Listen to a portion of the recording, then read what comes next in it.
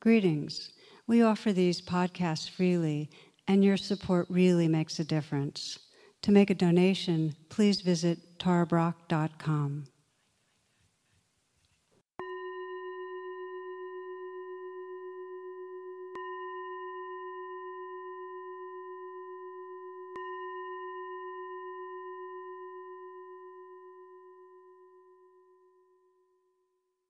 Namaste.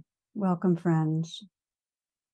Over these last few weeks, we've been focusing a lot on relationships, really on honesty and intimacy, evolving our capacity for love and understanding. And the underlying theme is that all healing and all freedom come from remembering our belonging, really belonging to our own beingness, belonging to each other, to this living world.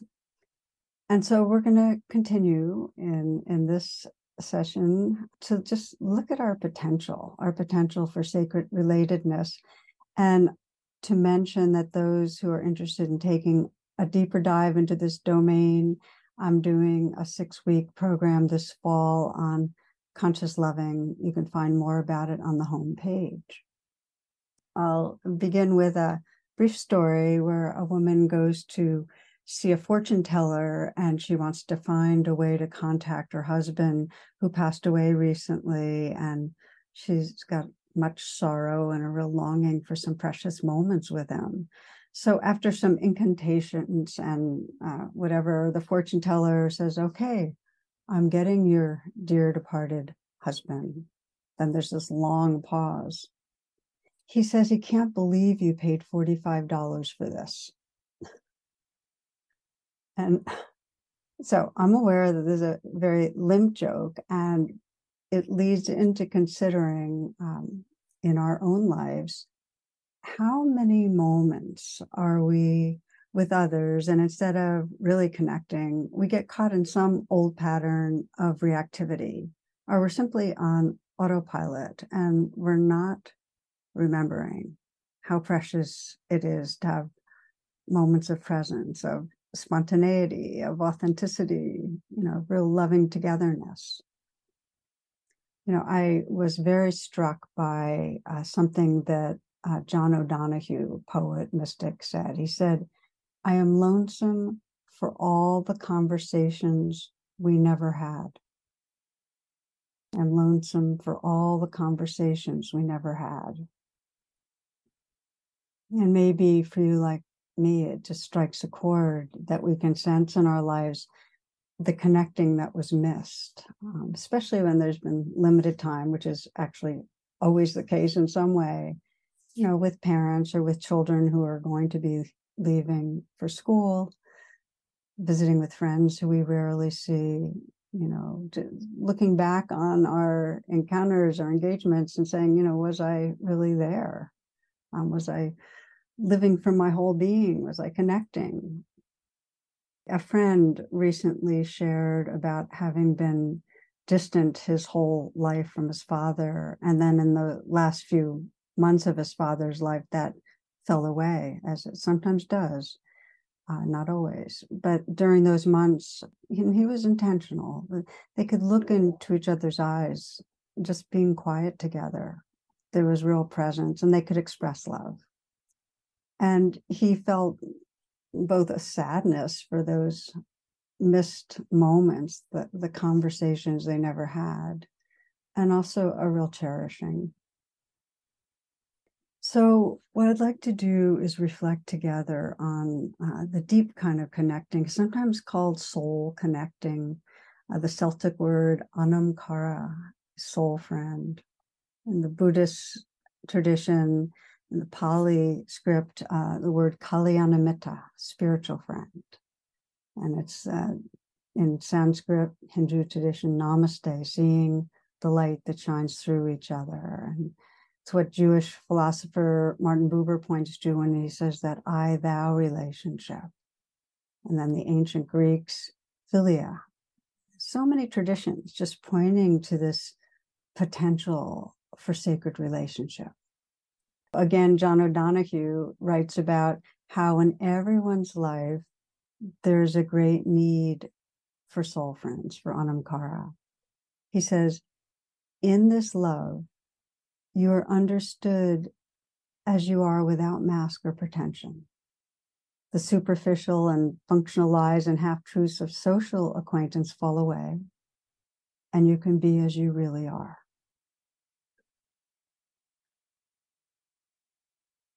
I love that. He goes on to describe how the Anamkara experience illuminates the mystery and kindness of the divine. So my sense is that many of us have this longing to relate in that soulful way, the I, thou. And often the longing's not conscious because life wounds can make the possibility seem so distant. My friend that I just described, he didn't assume or imagine that kind of connection was possible.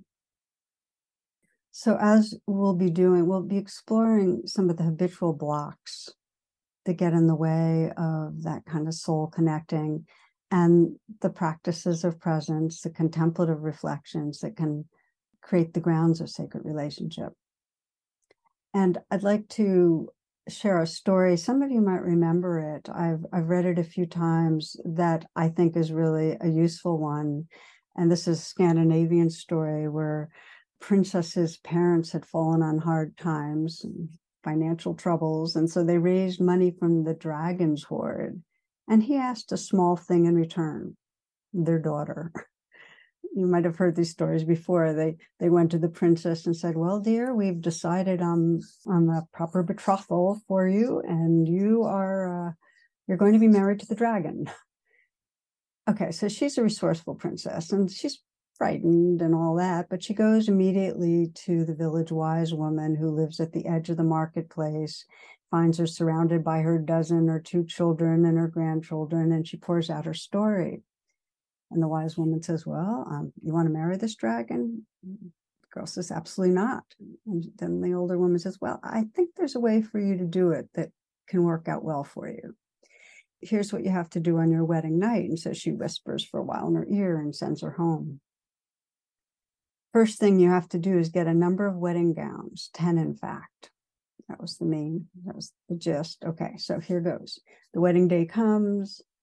All the people are in the court. It's a big celebration, a little tough, but it was finished, and they retire to the bridal chambers. And the dragon turns to the princess and says, well, isn't it time to consummate our wedding? And the princess responds, yes, my dear husband, but for me to do so, I must remove my wedding gowns. Is that not so?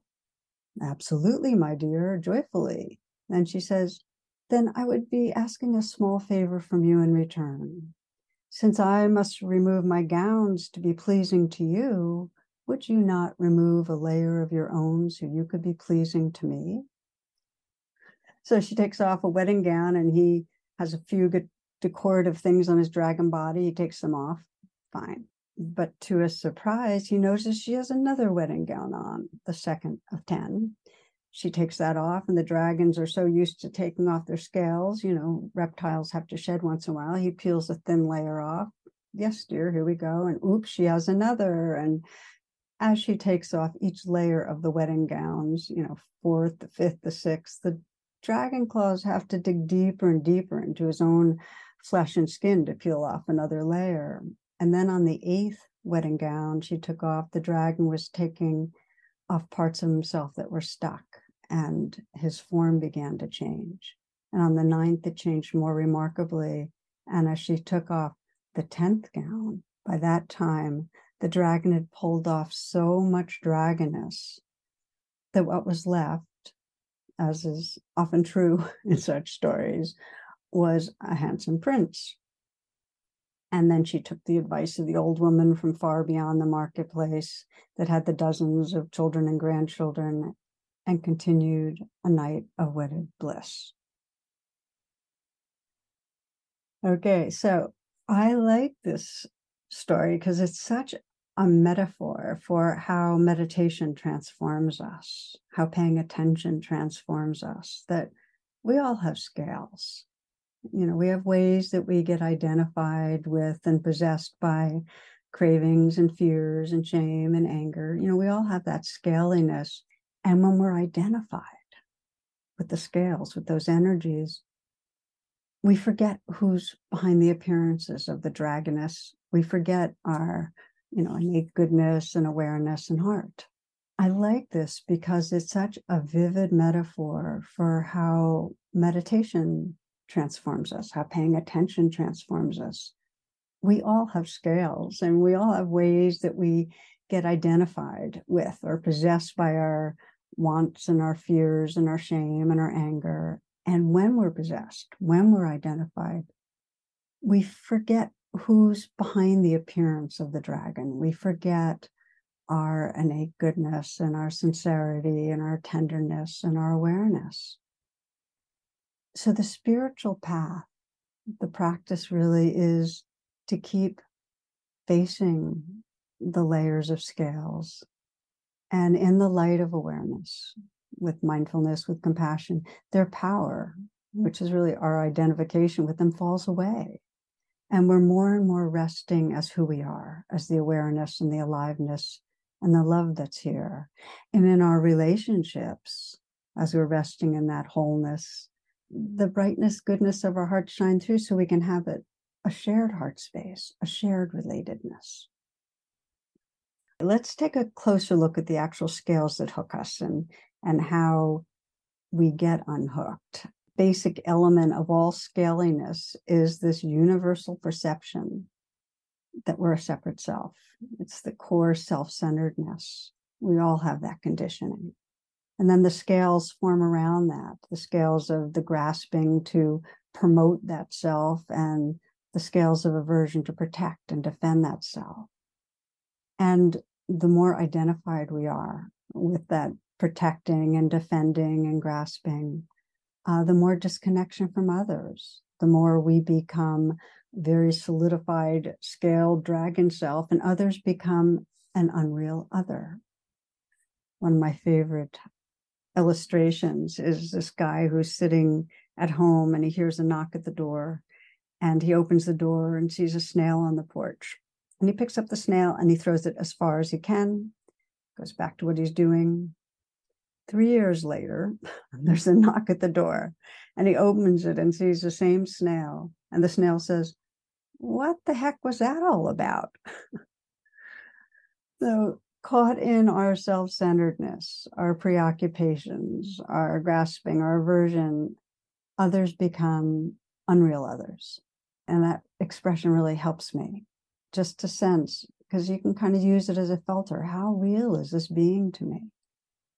And we can sense the more we're caught in our wants or our fears, the less real others are. Okay, so if we take them one at a time, there's the scaliness of our wanting self. And when wanting self is taking over, when we're identified, our view narrows, our perceptions narrow. The example I often share is when a pickpocket sees a saint, they see the saint's pocket. The dragon sees his new wife as an object of desire. When we want something from another person, we're contracted from our wholeness. We're living in our scaliness, and we can't see the other's wholeness. One of the stories I like, because it matches the ages of my grandchildren, who are 3 and 5. The mother's preparing pancakes for her 2 sons, the boys 5, Kevin, and then Ryan 3. And they begin to argue over who gets the first pancake. Okay, grasping. And their mom sees an opportunity for a moral lesson. And she says, "Well, if Jesus were sitting here, he would say, 'Let my brother have the first pancake. I can wait.'" So Kevin, the older one, turns to his little brother and says, "Ryan, you can be the first to be Jesus." We know it. Grasping, greed, totally natural. And as we evolve, as we wake up, as we bring it into the light of awareness, we start sensing how much it separates us.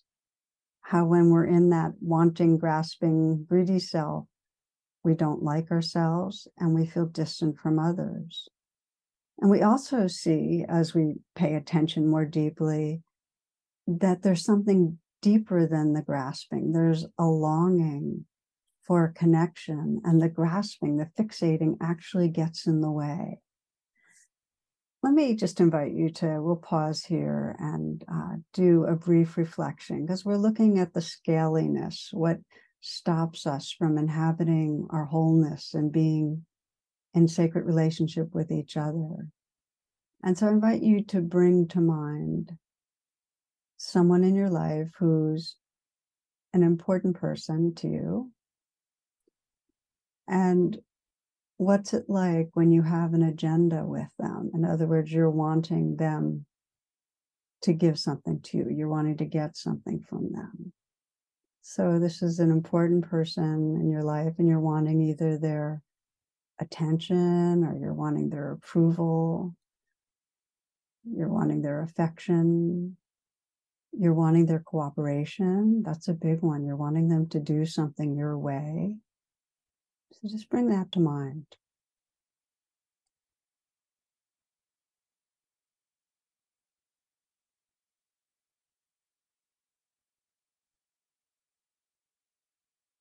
And check in on what your body and your heart and mind is like when you have an agenda. Just a sense of perhaps being smaller, tighter, less resting in your wholeness. And also get a sense of what you're seeing in the other, what you might be missing about them.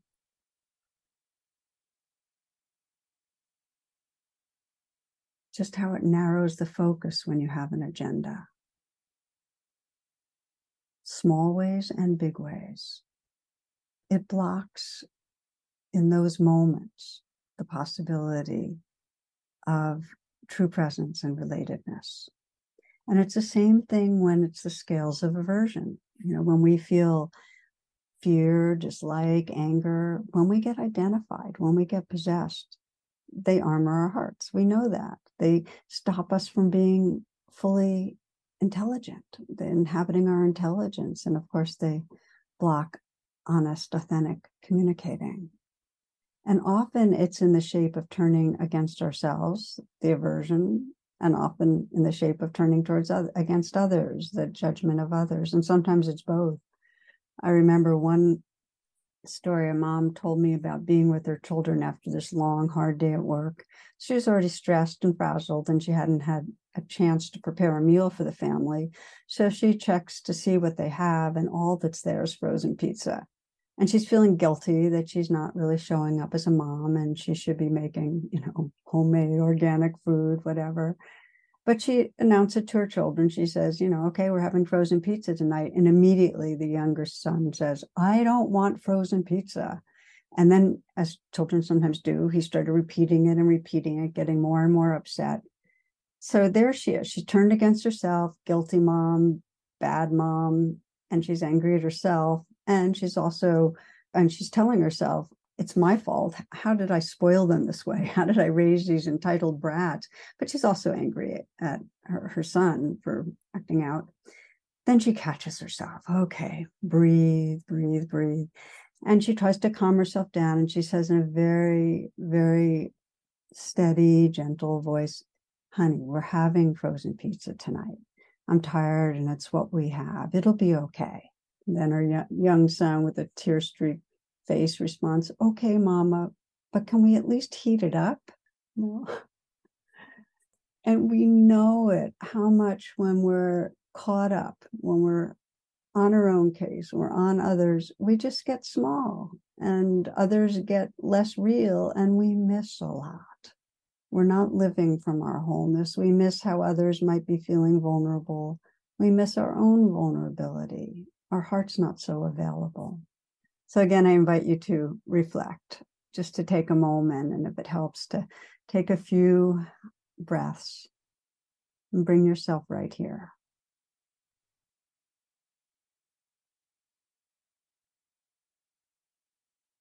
So we're looking at the scaliness that separates us from others. This time to bring to mind someone that you're judging a lot. somebody that matters to you, but you're caught in judgment.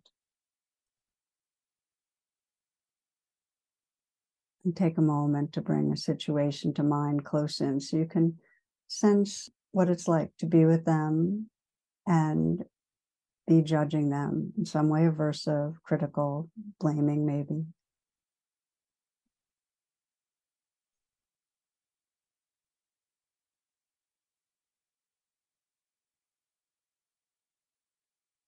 Bring mindfulness to what it's like inside your body and mind and heart when you're in judgment mode, when that scaliness is there.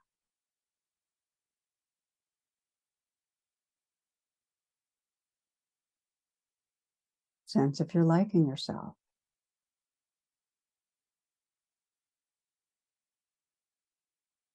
Sense what you are seeing about the other when you're judging, how the mind is fixated and narrowed. Just what you're attending to, so that as you do, you might sense into what you're missing. What more is there that you might be missing?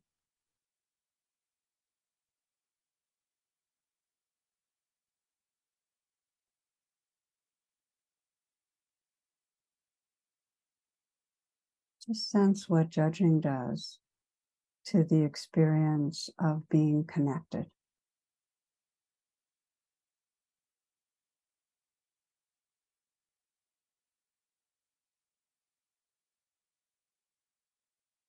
So, my friends, we're really emphasizing when we get identified with the scales, when we get reactive, grasping, aversion, how it blocks us from inhabiting our own wholeness and being in a heart-to-heart close connection with others.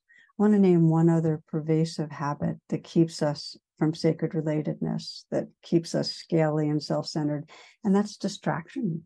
We might not be directly reacting to the other person, but just distraction. And we're in such a distracting society. And how often do we see people and ourselves looking at screens in airports, restaurants? There's a story of a couple that are in their living room, and he's saying, if I ever get into a vegetative state, if I'm ever dependent on a machine, please pull the plug. At which point she goes over to the TV set and pulls the plug.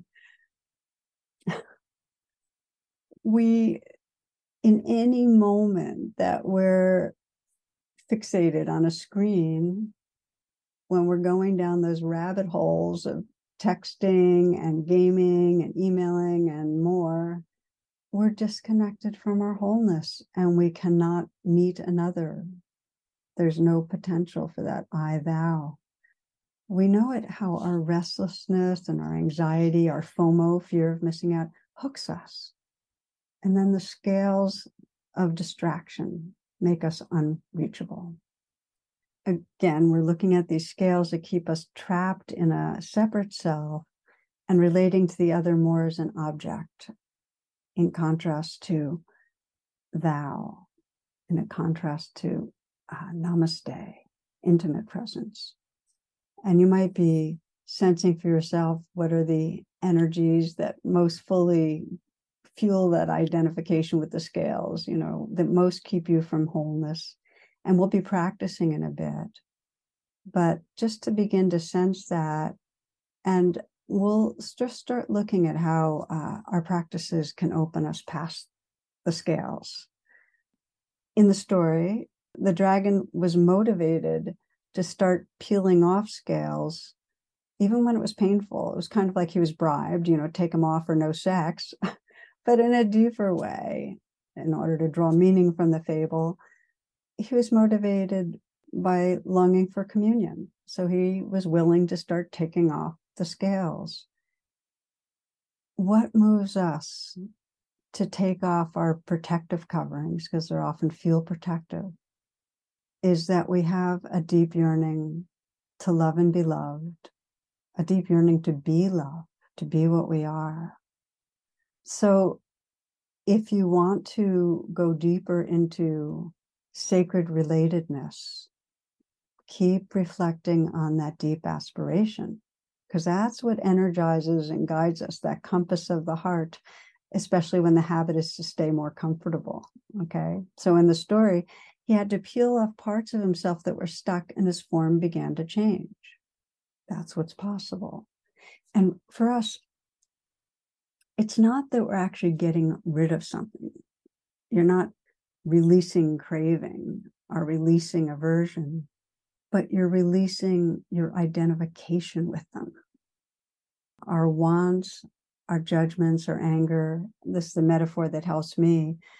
They're waves that are there. They belong. They're part of us. But what we're doing is we're opening into the sea of awareness, and that relaxes the identification or fixation on the waves. We remember who we really are. And then we can relate and regard the waves with tenderness, with presence. And that experience of non-identification, of resting in the sea of awareness and having the different waves come through, that's the scales falling away. That there's a sense of lightness, of spaciousness, of an open, undefended heart. So let me ground this a little in a story of how scales can fall off. Recently was working with a student who had resentment towards a lifelong friend, and that person was not creating any time, any real time for being together.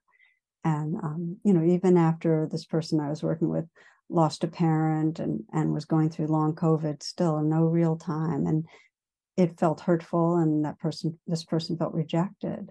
So the scales were very aversive, a lot of scales of blame and a lot of identification with it, hardened heart and a fixation on what the other's doing wrong. So it was difficult to communicate for her without a kind of passive aggressive guilting. She even couldn't sign emails love, she just wasn't feeling it. And she knew that her vibe was keeping her friend away. She said she actually felt like this pathetic fire-breathing dragon who couldn't help herself. She was in her reptilian self and armored. And I think most of us know that experience when we're stuck and imprisoned in a part of ourselves, but we just can't help it. So we worked together and first began with her intention. I often will frame it at the end of your life, looking back, what matters about this? And what mattered was that to reconnect, to feel the loving. And so then we began to pay attention, and you'll sense the flow of rain, recognize, allow, investigate, nurture here. Really pay attention to the beliefs that she had. This person that couldn't possibly care, I'm not valued, the feelings of hurt, the squeeze of the heart, bringing, putting her hand on her heart, offering care, offering presence, and sensing really deep, very old, way older than this relationship, the waves of hurt. And I asked her a question as she was feeling that hurt. Where's the I that's aware of this? Where's the energetic sense of the me that this is all happening to?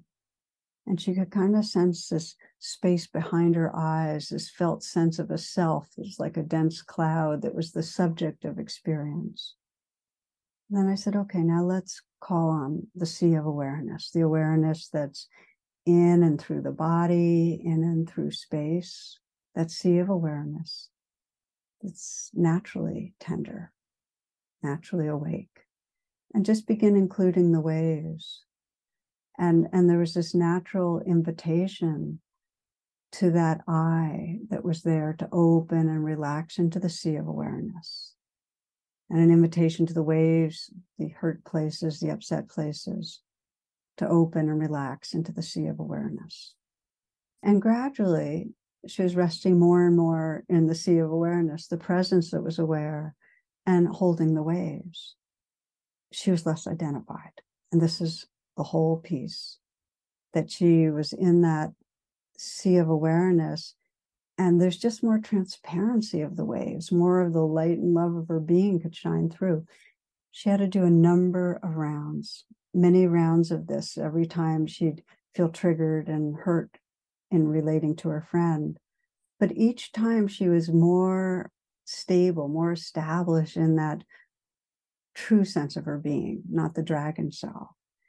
And she was gradually able to view her friend from a larger heart space, and to then in actual talking to communicate without blame, which is really the deal. In other words, to name her own vulnerability, which allowed her friend to be more undefended in sharing about her own vulnerability and having to protect her time. So it was like the princess and the dragon, each unlayering, there was less and less identification, more capacity for her naturalness, her intelligence, her heart to shine through. So the ground level training in cultivating sacred relationship is to see the scales that imprison, that keep us feeling like we're a small separate self, to not add more scales of judgment to that, but to see with kindness, to see what's here, to sense the I, the phantom self behind it that thinks that something's happening to it, that it's doing something wrong, to relate from the sea of awareness to the waves of experience. I'd like to take a moment, a few moments, to explore this. And this brief reflection is really on opening into intimate presence. And you might choose one relationship where you sense you're either caught in grasping in some way or pushing away, judging. It may be the same relationship as before, where you felt that you were judging somebody. Take some moments.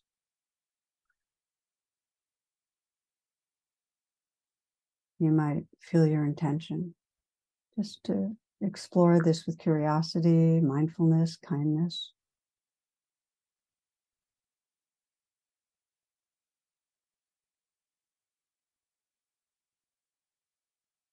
Let yourself see the scales,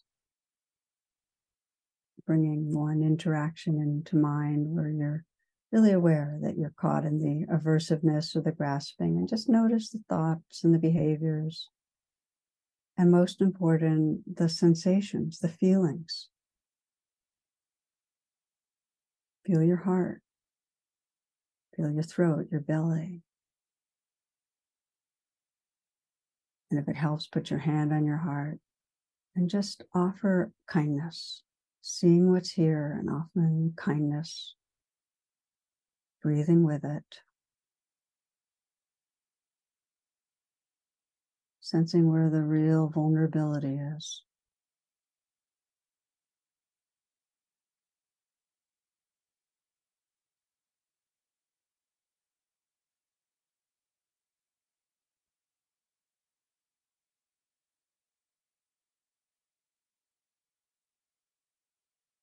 And aware of the sensations and feelings of the vulnerability. Find the I who's aware of this, the me that senses this is happening. And just sense where that I is. Even if you're not sure, just guess, locating it and what it's like. Maybe behind the eyes, or up behind the head, or like a field around the head, or maybe deep interior in the heart and throat area. Just sense where that I is, and the sense of maybe pressure or fluffiness or warmth or density or coolness, whatever the sensation is.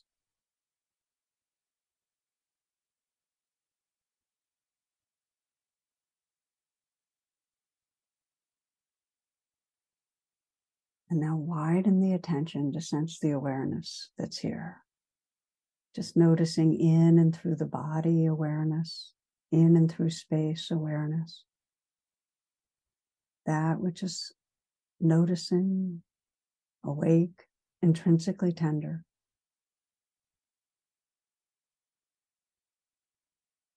And from the awareness that you are, invite the eye to open and relax and sense what happens. Invite the eye to open and relax in and as the fullness of that awareness.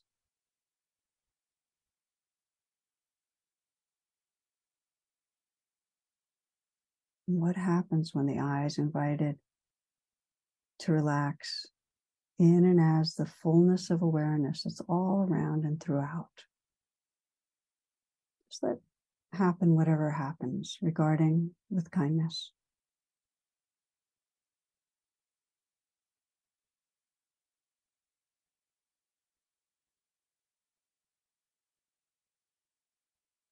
Resting in presence.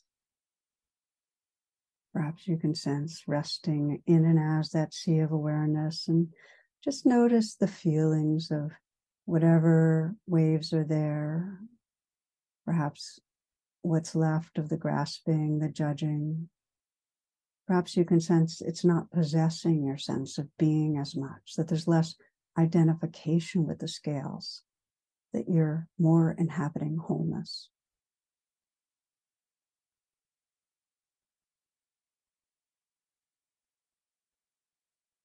From that place, sense the other.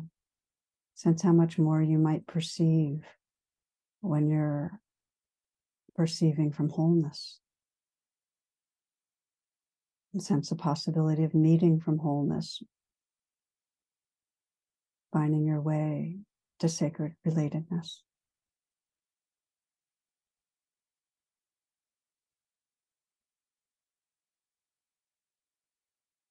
If your eyes are closed, please open them. Just coming back, feeling yourself right here. We can't connect from wholeness unless we're inhabiting our wholeness. So this is the first step, loosening the scales, the identification with the scales. So we're resting in a larger presence, more in the sea of awareness that is able to be with the waves. I want to close the last part of our time here with a related practice, which is, once there's more presence, to directly contemplate the light, the spirit, the soul of another, to sense what it means really to say namaste and see the light shining through, or to say thou and really sense that sacredness, or anamkara. And I often talk about seeing basic goodness, and I want to say that it's truly an active practice, an intentional practice, because our habit is to see the surface of things, to fixate on the surface. So it's having an intentional way and time and intention to look more deeply is incredibly powerful. And there may be words. I mean, you might inwardly whisper namaste. I sometimes say, we are friends, are just looking for the gold. I often use the word thou. I've talked about it more recently, Buber's I thou, and I want to name that. For some, word might resonate at all. It might feel old-fashioned or poetic or religious. For me, it's powerful, maybe because I didn't grow up in a traditional religious household. So I'm not sure, but for me, when I bring a person to mind, or I'm with a person and I mentally contemplate thou, it really evokes a sense of that, the divine that's living through that life form. It has a sense of holy presence. My invitation to you is to find the languages, the images, the way of paying attention that helps you open to a sense of the sacred, whatever it is. And it's an inquiry, it's an exploration. I'll give you an example of how it can work. This morning I was meditating and I was bringing my son to mind, and I had some images of a recent conversation and a feeling of remorse because I had been distracted. And so the first part of the practice, because that's a scaliness, to be down on myself for being distracted was to loosen that identification, self-forgiving. It's okay, it's okay. And that loosened it. So I was more resting in the sea of awareness, and the remorse was a wave in there. And that let me deepen my presence in contemplating him and who he is. And I just saw him, and I kind of looked at his eyes in my mind's eye and sensed, who is looking out through those eyes? What is looking out through those eyes? And just sensed, it's so poignant, that beingness, that sentience. And I whispered, thou, and separateness dissolved. There just wasn't a separate me or him. And in its place, that mysterious field of tender presence, sacred relatedness.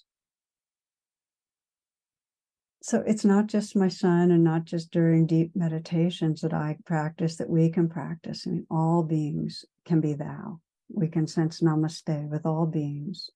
I felt this recently. I was on a working Zoom call with my friend Regent. Thou, with the guy who's helping us replace our HVAC, was really sincere and dedicated. With the red maple I love out front, or the goldfish I saw this morning at the feeder, thou. So it's an intentional, active exercise, because what we practice gets stronger, and it's both active and profoundly receptive, a real listening, a real openness. So we need ways of attending fresh. And it's natural to start practicing with a couple of people close in, and then with people more at a distance. Plan to do an inner pause ahead of time in certain settings. It might be as a part of your meditation, or when you're closing a conversation with someone, to slow down, or in a moment when there's spontaneous appreciation, to pause. When you're feeling stuck, to unpack it, and then thou. Maybe before sleep, to do some reflecting. But then widen it so that you're very intentionally bringing it to, the clerk at the supermarket, or someone on the subway, or person in a Zoom meeting, those you see on the news that you don't know, those of difference, all species, all beings, thou. There's such an importance to cultivating sacred relatedness in our world, with kinship with all beings. It's really the fate of our world depends on us doing it. I think of some years ago, maybe 5 years ago, Amnesty International created a video, and it recorded an experiment that was based on the theory that 4 minutes of uninterrupted eye contact can increase intimacy. So they paired refugees from Syria, Somalia, maybe another country, with people from Belgium, Italy, Germany, Poland, UK. And it's so powerful to watch this video. It's called Look Beyond Borders. Really invite you to check it out, because I can't watch it without crying. And I watch it a lot because I like to cry, because I like to see what's possible. I like to see sacred relatedness emerge. So you watch this and you see people meeting for the first time, and they're naturally awkward at first, and the scales drop away. And by the end, they're so open and undefended, and there's the soft words and the holding hands and the tears and the hugs and the laughter and the play. There's some younger children playing. Just so beautiful that the eyes can be the window of a soul. And as you move through the day, it may not be 4 minutes of structured silence, but I think of that man with his father at the end of his life, and they were okay being quiet and looking into each other's eyes. That's possible. And it can happen really any moment. We're paying attention, and something in us looks to see thou, looks to see the sacred. Sri Nisargadatta, one of my favorite teachers, he's passed.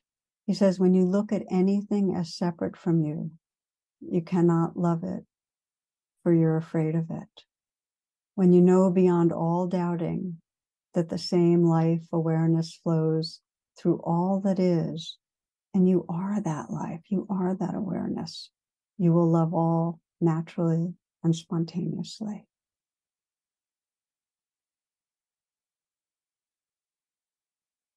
So let us close together. We will do a practice. This reflection is on nourishing sacred relationships. And a way to begin is to take a moment just to get here.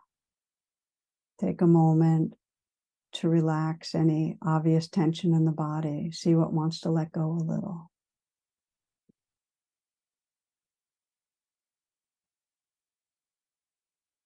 You might smile into your heart and feel your intention for an awake heart.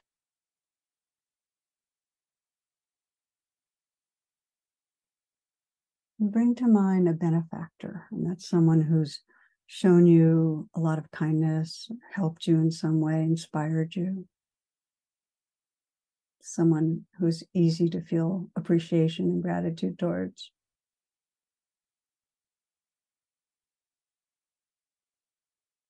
And just sense looking at them, quiet presence looking at them looking at you. See who's behind the eyes. You might mentally whisper thou, or namaste, or we are friends, or whatever words might deepen that sense of what's here.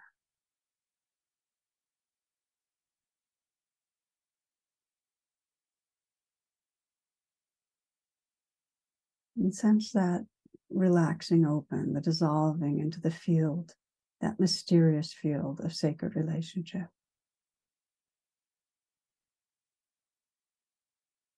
And including in that field now someone dear who's a member of your family or friend. And notice how this can happen spontaneously, that you bring them a little closer. And you sense looking into each other's eyes and the awareness behind the eyes. And just saying thou or namaste or we are friends.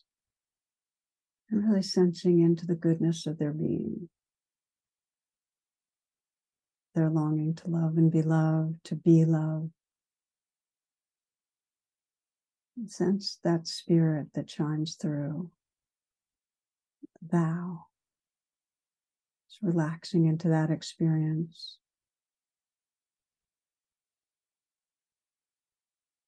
Bring to mind someone more difficult.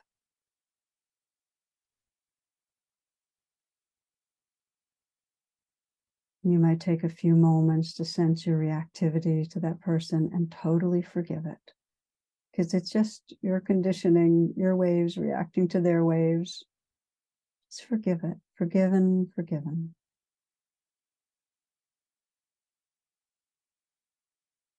From that larger sea of awareness, look to see. You might imagine them happy, feeling loved. Look behind their eyes. Who's there? Thou, namaste. We are friends. Whatever serves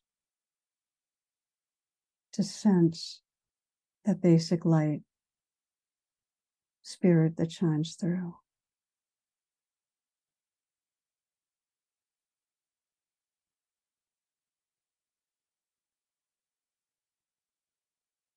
Bring to mind a group of difference who you feel concern for.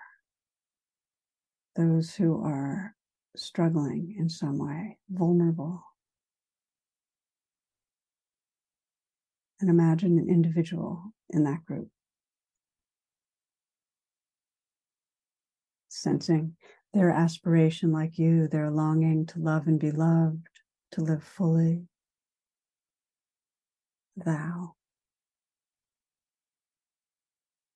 Namaste. That shared field of sacred relatedness.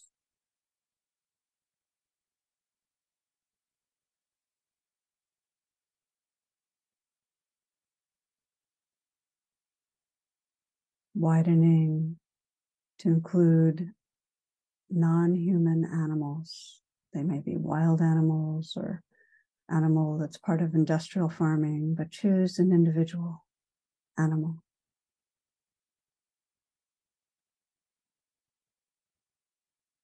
In a sense, looking at the eyes of this being, life-loving life.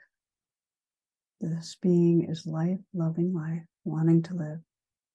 Sense the sentience behind those eyes. And notice what happens when you mentally whisper thou, or from your heart, namaste. We are friends.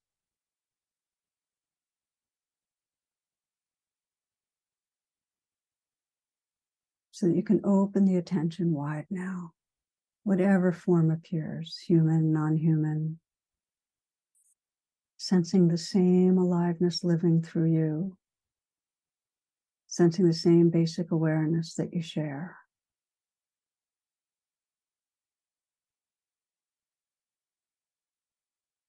When you know beyond all doubting that the same life, the same awareness flows through all that is, and you are that life, that awareness, you will love all naturally and spontaneously.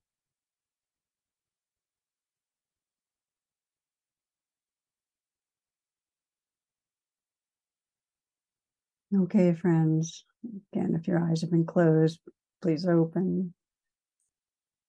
It's a joy to be with you and exploring these teachings and practices that can really open our hearts to true togetherness.